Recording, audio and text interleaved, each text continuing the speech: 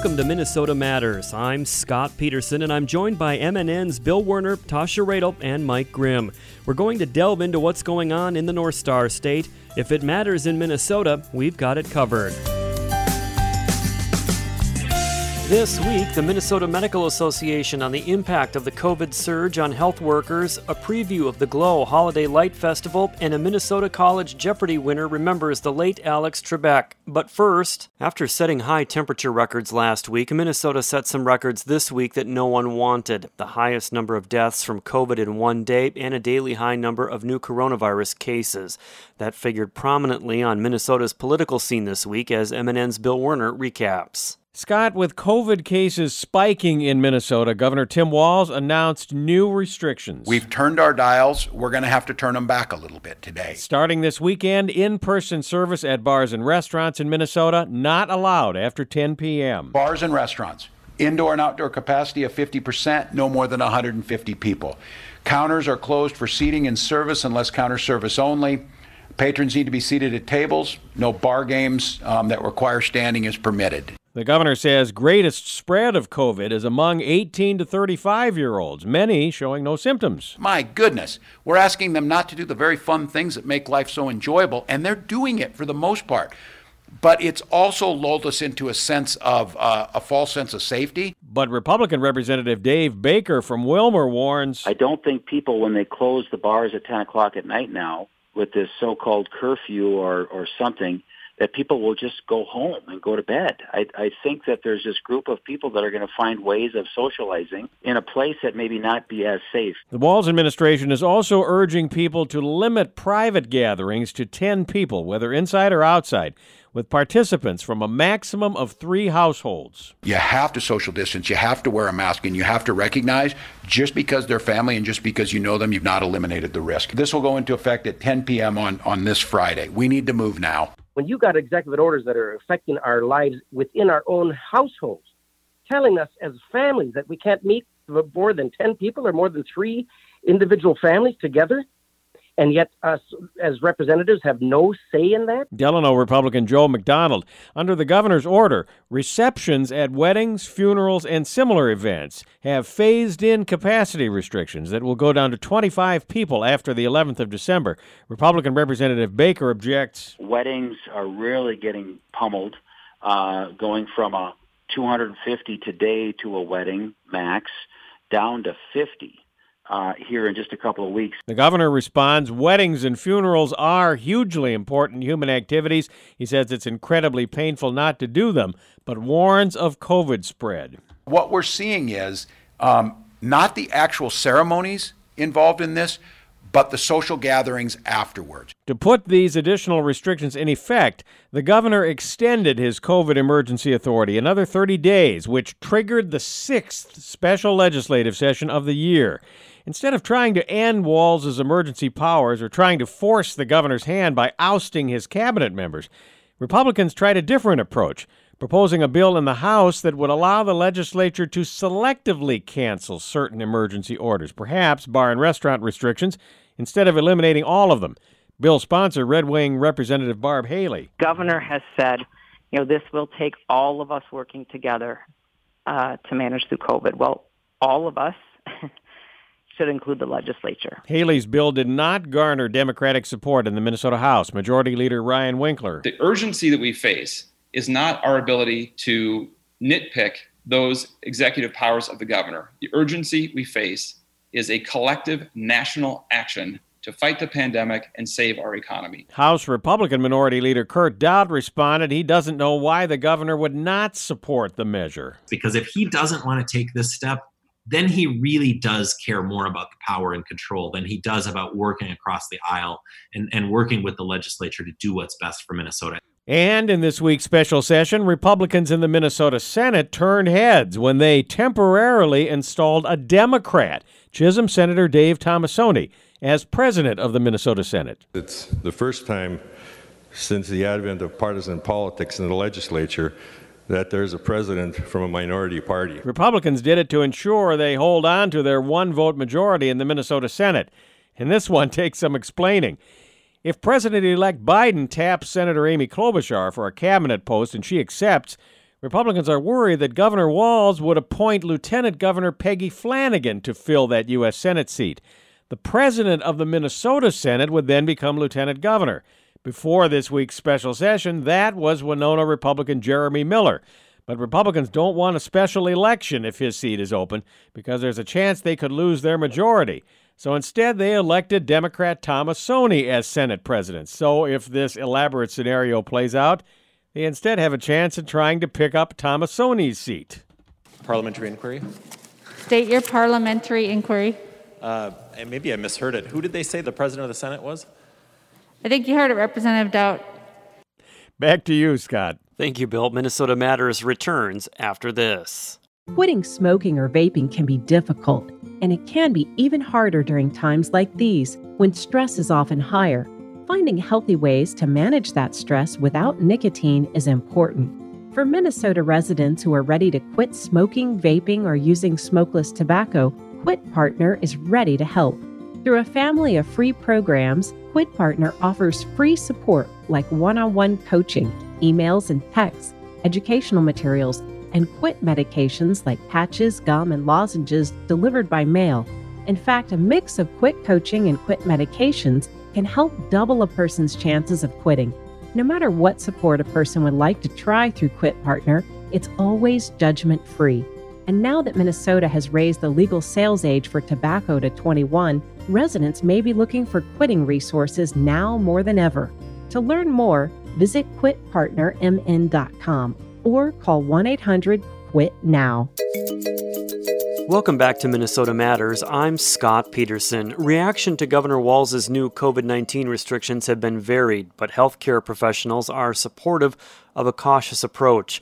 I spoke with Minnesota Medical Association President Dr. Marilyn Paetzo about the impact COVID is having on medical workers in Minnesota as a COVID peak looms. The medical community in Minnesota is completely behind Governor Walz. We have seen the surging cases all over the state, rural, urban.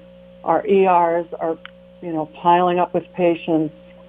Our hospitals are filling with COVID patients right now at Centricare. You may have heard Dr. George Morris talking. Where I work at the St. Cloud Hospital, a third of all our patients right now are in with COVID-related illnesses. A third of those are requiring critical care. And it has just ballooned very, very rapidly. And if we don't do something, things are going to be out of control in Minnesota like they seem to be heading in other areas. So physicians are completely behind Governor Walz's new restrictions. With regard to the specific restrictions, and I won't go through the entire laundry list, but essentially it's bars and restaurant restrictions on when they'll close. There's also restrictions on receptions for weddings and other gatherings that would typically involve a fair amount of people.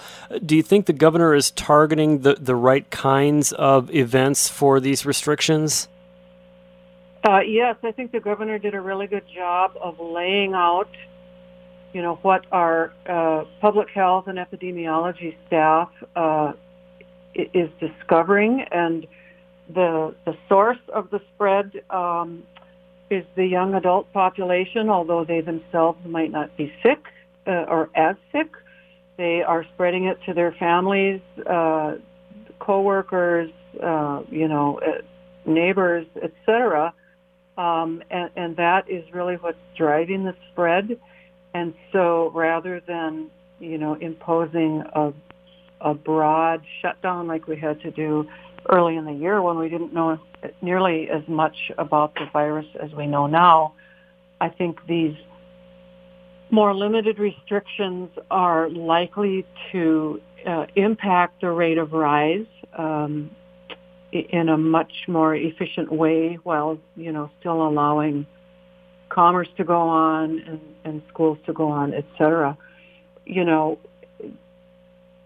Individual responsibility really remains the key to this.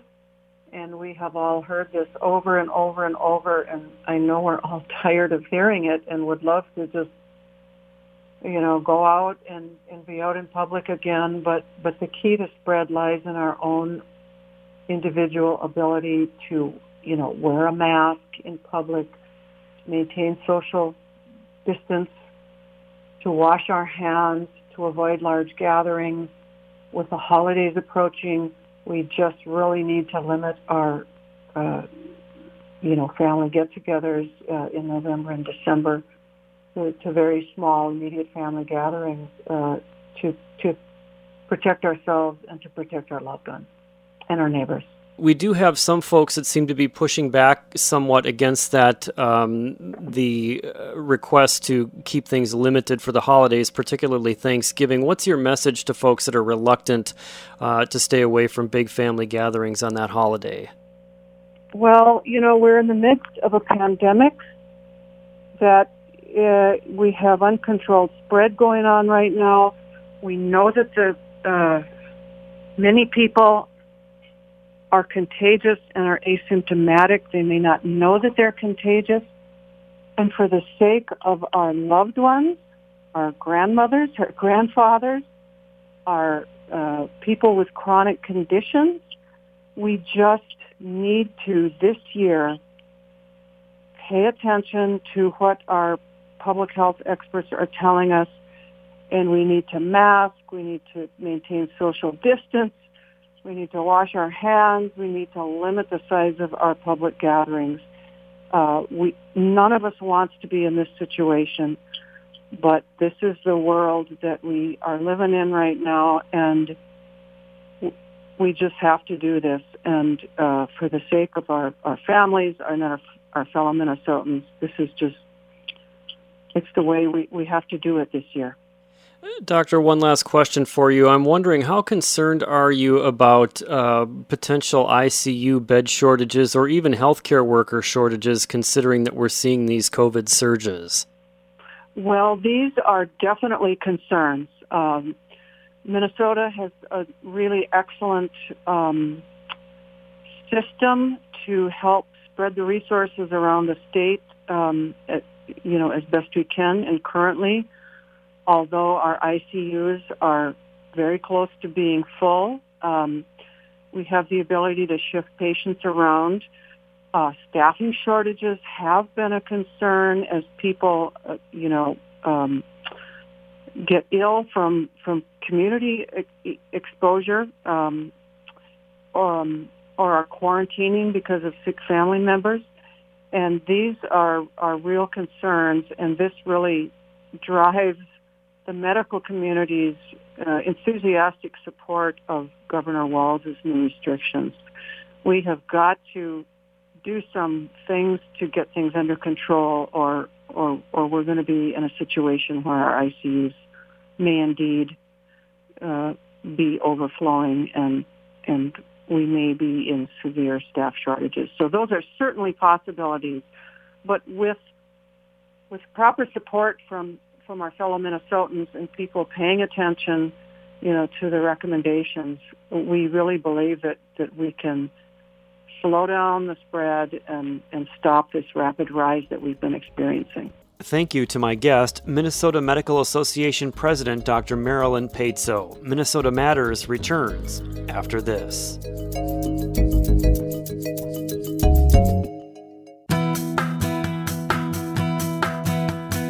Welcome back to Minnesota Matters. The Glow Holiday Festival, a new drive-through holiday light experience, opens next week at the Minnesota State Fairgrounds, and Tasha Radel has more. That's right, Scott. And I'm so excited. The inaugural season attraction will take place for 46 consecutive nights, kicking off next Thursday, November 19th, and running through January 3rd of next year. Joining me to talk about this new holiday experience is Randy Levy of Rose Presents. My goal when putting something like this together is really big, fun, and safe. Some of the components that we have from Nashville, the 100-foot tree and 200 icicles, and with something we call Crystal Palisade, the 20-foot huge crystals that, we're creating like a literal wall of, the world's largest gift box. So lots of, lighted animals and different objects. But what we're doing in addition we're up in the Machinery Hill area, which I don't think they call Machinery Hill anymore, but the north end of the fairgrounds. And we're lighting up that whole area, trees, that, and then in addition to that, one of the buildings we're lighting up, and it's a 3D outdoor graphic display called Tinsel Tower, which is just a trip to see. I don't know if you've ever seen outdoor 3D graphics, but the feel is Santa flying through the air, or different things. So I think people will be stunned when they see it. We have Purple Lane, our own little tribute and effort we're making with Paisley Park. We took the old superintendent's house at the fair, and we're making that the gingerbread house, and the big Snelling Avenue water tower behind it. We're trying to make it, it's silly, but we're trying to make it become the peppermint candy cane water tower with good lighting. So we're adding all these components. The fair is adding a State Fair food court at the end of the tour, and also at the end, which is a chance to get out of your car in this case. And we're putting that next to something called Selfie Park, small s, capital ELF, IE, and it's just really, really cute objects that people can take holiday photos, family photos, friends photos. We even have an elf sitting on a bench with his left arm extended that you can sit next to him, a lighted elf that people can take selfies with. So, thus Selfie Park. So, it's just an effort to put together the Great Minnesota Holiday Get-Together, a true winter state fair event that we can just keep developing over the years. Randy, I understand this event was originally going to be a walk-through event at the state fairgrounds, but obviously the COVID-19 pandemic came into play. Yeah, it really was intended to be a walk-through show. We had, again, the state fair, but there's a chairlift there. And that operator was going to come, and we'd have the chairlift running, 20-minute ride where people could ride over the entire site of the light show plus some more. And we intended to use their event center up there, which holds 500-600 people. Sell everything. Well, to have we were going to call it the Alpine Chalet, and sell everything from hot chocolate to beer to wine to sodas. Have an indoor merchandise market up there with our friend from Ragstock with ugly sweaters and different, glow merchandise. And let's talk a little bit about the logistics. I know that this is going to be, as you said, a 100% drive-through event. How is this going to work? I understand it's going to be a timed entry system. Yeah, we open at 4:30, so you buy a ticket for every 15-minute segment, 4:45, 5, 5:15, 5:30, etc. And I think you saw the hours, Sunday to 4:30 to 9, and weekends 4:30, Friday and Saturday, weekends to 10, so Sunday to Thursday a little bit shorter. And in that 15-minute increment, we take 45 cars. They queue up on the actual midway area of the fairground, but all that will come with instructions for people. And we bring them to the start of our show, and every 5 minutes we send out 15 cars. So it's you're in a train of 15 cars. We think it'll be 35 or 45 minutes total. There's 10 stops on the tour. There'll be an audio guide, a YouTube link that we send you, so anybody that has a phone can hit the link.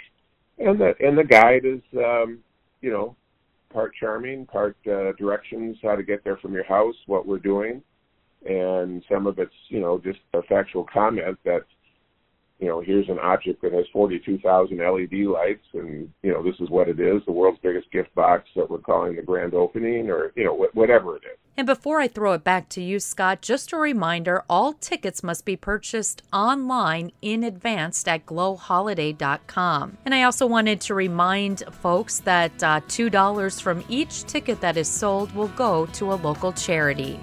Back to you, Scott. Thank you, Tasha. More Minnesota Matters after this.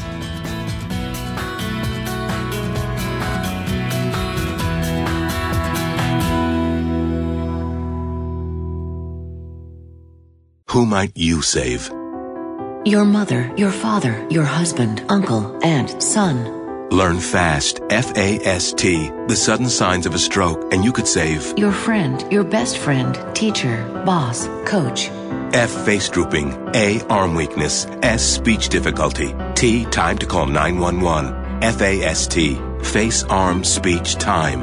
That's F, face drooping. A, arm weakness. S, speech difficulty. T, time to call 911. The sooner they get to the hospital, the sooner they'll get treatment. And that can make a remarkable difference in the recovery of your neighbor, the waiter, a fellow shopper, a total stranger, grandmother, grandfather. So learn FAST, the sudden signs of a stroke, then pass it on, because you never know who might save you. Your wife, your colleague, teammate, mother. Spot a stroke fast. Visit strokeassociation.org. Brought to you by the American Stroke Association and the Ad Council. Welcome back to Minnesota Matters. U of M student Nabir Sarma of Eden Prairie won $100,000 this past spring after winning the college championship on the game show Jeopardy! MNN's Mike Grimm spoke with Sarma this week about the sad news of the passing of the show's iconic host, Alex Trebek. With Jeopardy! Champion Nabir Sarma from Eden Prairie, University of Minnesota student. He is a return visitor here on the Minnesota News Network, a Jeopardy! Champion in the college ranks. And Nabir, good to see you. Good to see you as well. I'm glad to be back. Well, it's under unfortunate circumstances that we reconvene for our interview here. But, of course, this last weekend we lost Alex Trebek, the longtime host of Jeopardy!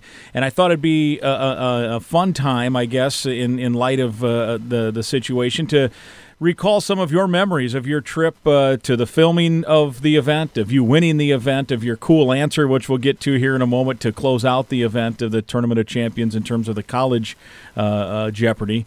And I guess that's how I'd first ask, well, what do you remember most about your time on Jeopardy! And specifically your interactions that you were fortunate enough to have with Mr. Trebek? Yeah, of course. I filmed the show in February of 2020, so this was well over a year after Alex originally revealed his cancer diagnosis, and everyone was aware of it, of course. And Alex, he does this thing when during commercial breaks where he takes questions from the audience, and of course, naturally, there are people who ask about his condition, and they would ask how he was doing, and he was very honest about it, talked about the pains and the struggles of chemotherapy and such, but he didn't let that get in the way of him doing his job. And he really was the host of the show, and didn't take the light away from the contestants, and really loved meeting every single one of us and working through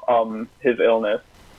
When you got there, did you get any one-on-one time with him per se in the hallway, or maybe during a commercial break or something? And if so, what was that like? They actually tried to minimize the time that Alex spends one-on-one with contestants, just to keep the game fair and stuff like that. So basically, what you see on screen in terms of interaction between Alex and contestants, that's basically what you get.